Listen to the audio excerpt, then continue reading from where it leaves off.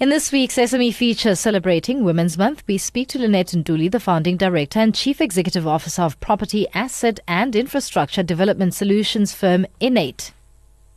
Lynette, take us through your journey as an entrepreneur in South Africa.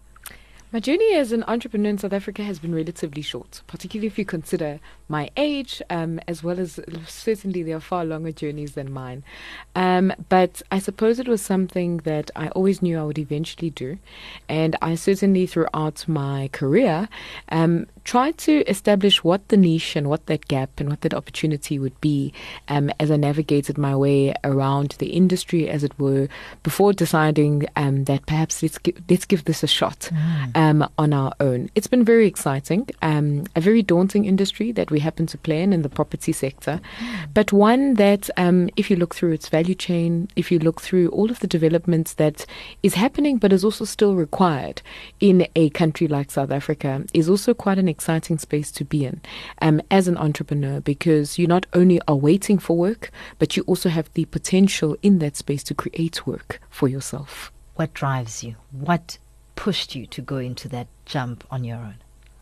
I think what specifically drives me is that through property as a medium, the more I worked through the property sector, I certainly saw property as being a transformational tool, not only to create wealth for myself and my family and for the company itself, but, when you begin to work in underdeveloped parts of South Africa and you begin to work with communities that have never had access to facilities, whether they are public infrastructure facilities, whether it is a municipality that has never really checked on what it actually manages, or whether it's a private developer who has a specific dream and an ambition to better the community they grew up in or a piece of land that they previously owned, you suddenly realize that the transformational aspect of that becomes that you can not only create opportunity for others, but you can create skills, you can create economic activity and economic hubs in places where they no longer where they didn't exist, should I rather say, before that.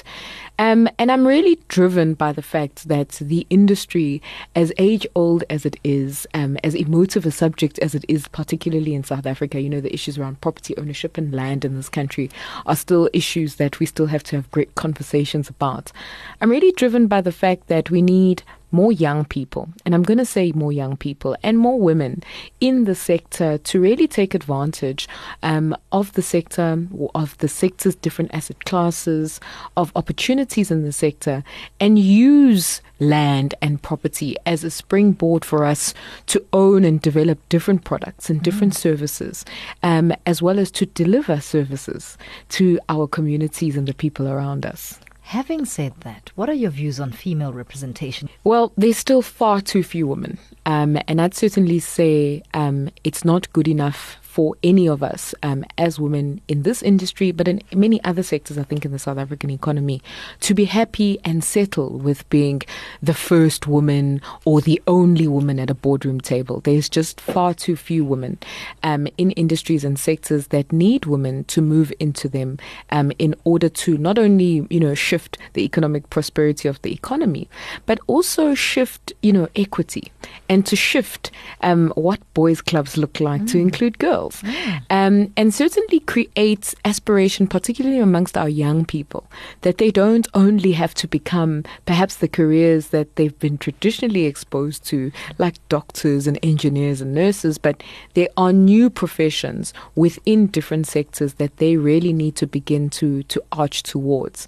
So we have a lot of work to do in that regard. The property sector has certainly tried to accelerate the gains of women, particularly if you look at the management of different facilities, particularly if you look at, management of different asset classes, if you look at how certain funds and institutions are structured, you're beginning to see more and more women come through the ranks. Where we really need the property industry, however, to shift what it means for women to be transforming the industry, though, is at the level of ownership. Owning property is not an easy thing. It's a very capital intense industry as well. And very few women have access to those kind of means. And therefore it means we really need to investigate almost alternative options and avenues for women to enter the asset class and the ownership of the asset class. And that's an area I think if you saw more women, not just in management roles, but in ownership roles, you would begin then to see the radical transformation, as it were, of the industry across age, across gender, across skill sets.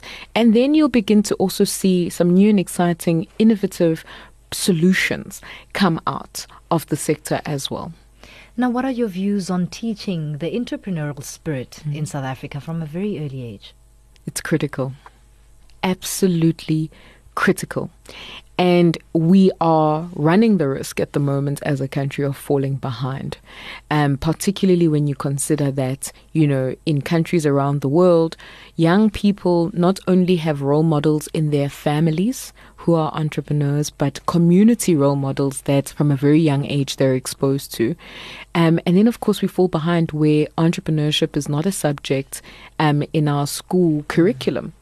And later on in university, yes, we are training a lot of young people with various vocational and technical and professional skills, but they come out as young people who know what to do, but don't know how to run a business in the thing that they know how to do. Yeah. So we're falling behind where we are also burdened with huge numbers of youth who are unemployed. And we are also falling behind with the opportunity to say to those young people that don't wait until you're unemployed and forced by your circumstances to become an entrepreneur. Set out as you seek your education and as you build experience to become the type of young person who goes out and creates jobs in the first instance. So for me, it's something that's very close to my heart.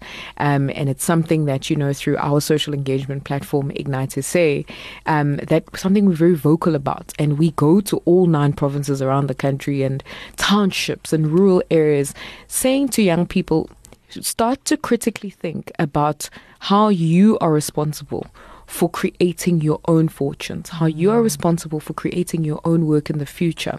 Because the more you wait for your parents or government or somebody else to do it, the more you are going to fall behind in a world, and I say in a world and not in a country, in a world where young people have to compete already in a global context, whether they're competing with their peers in Africa or whether they're competing with their peers in all the other continents of the world. And therefore, it's something that we really, really, from a skills perspective, from an education perspective, I think as a country, I think as private individuals who own companies, as a government, it's something we really need to concentrate on. What would you then say about red tape in the SME sector in South Africa at this point? It's debilitating. We've heard the reports, we've read the reports and the indexes, whether it's the GEM reports and all the different indexes that look at entrepreneurial activity in this country. South Africa has found too much red tape in helping a business get started. And furthermore, the red tape extends to becoming almost tripping tape to our entrepreneurs. If you then, on the converse of it, once you've finally got this business and it's running and it's got everything, then we're failing at it at the same time. So, it's red tape, and, we are at a stage if you look at the economic growth or rather slowdown figures at this point in time, where we really need to start rolling out a red carpet, as it were, to entrepreneurs and entrepreneurship, as opposed to almost suffocating the activity in all of this red tape. There's far too much of it. The processes are far too tedious, costly even from a specific perspective, particularly where you have young people involved who don't have means, who don't start out with wills or trust funds, as it were, to begin these journeys. And it's a structure and an ecosystem that I think needs a lot of work. Lastly, where to for the driven Miss Lynette Ntuli? Where to? The next 10 years of my life, I call these my consolidation years. I'm in my early 30s. Our business is under a decade old. And these are now the years where we're going to build to becoming a force, I think, in the sector that we've specifically chosen.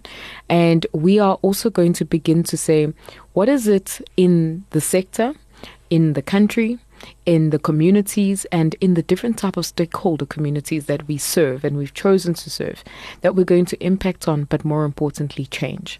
It means then we're back in the trenches again, very much like at the beginning, always redefining and our solutions, who we're providing it to, always redefining what our competitive edge is, and staying almost as hungry as we were on day one.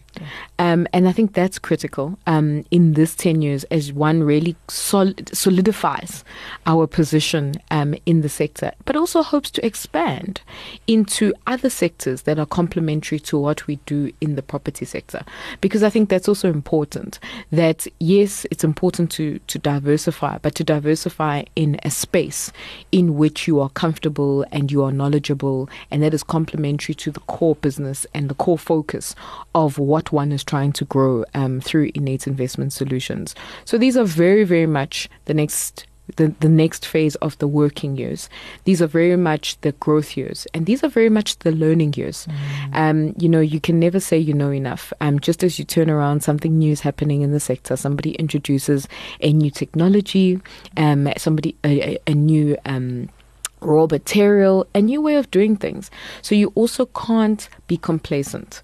And that's, for me, is important, to keep moving through the next 10 years. And then we'll see what of it comes. And then that, again, will define what the next phase of this business and its growth and the next chapter becomes. Sounds exciting. We wish you all the best. That was Lynette Ntuli, the founding director and chief executive at Innate Investment Solutions, in this week's SME feature marking Women's Month.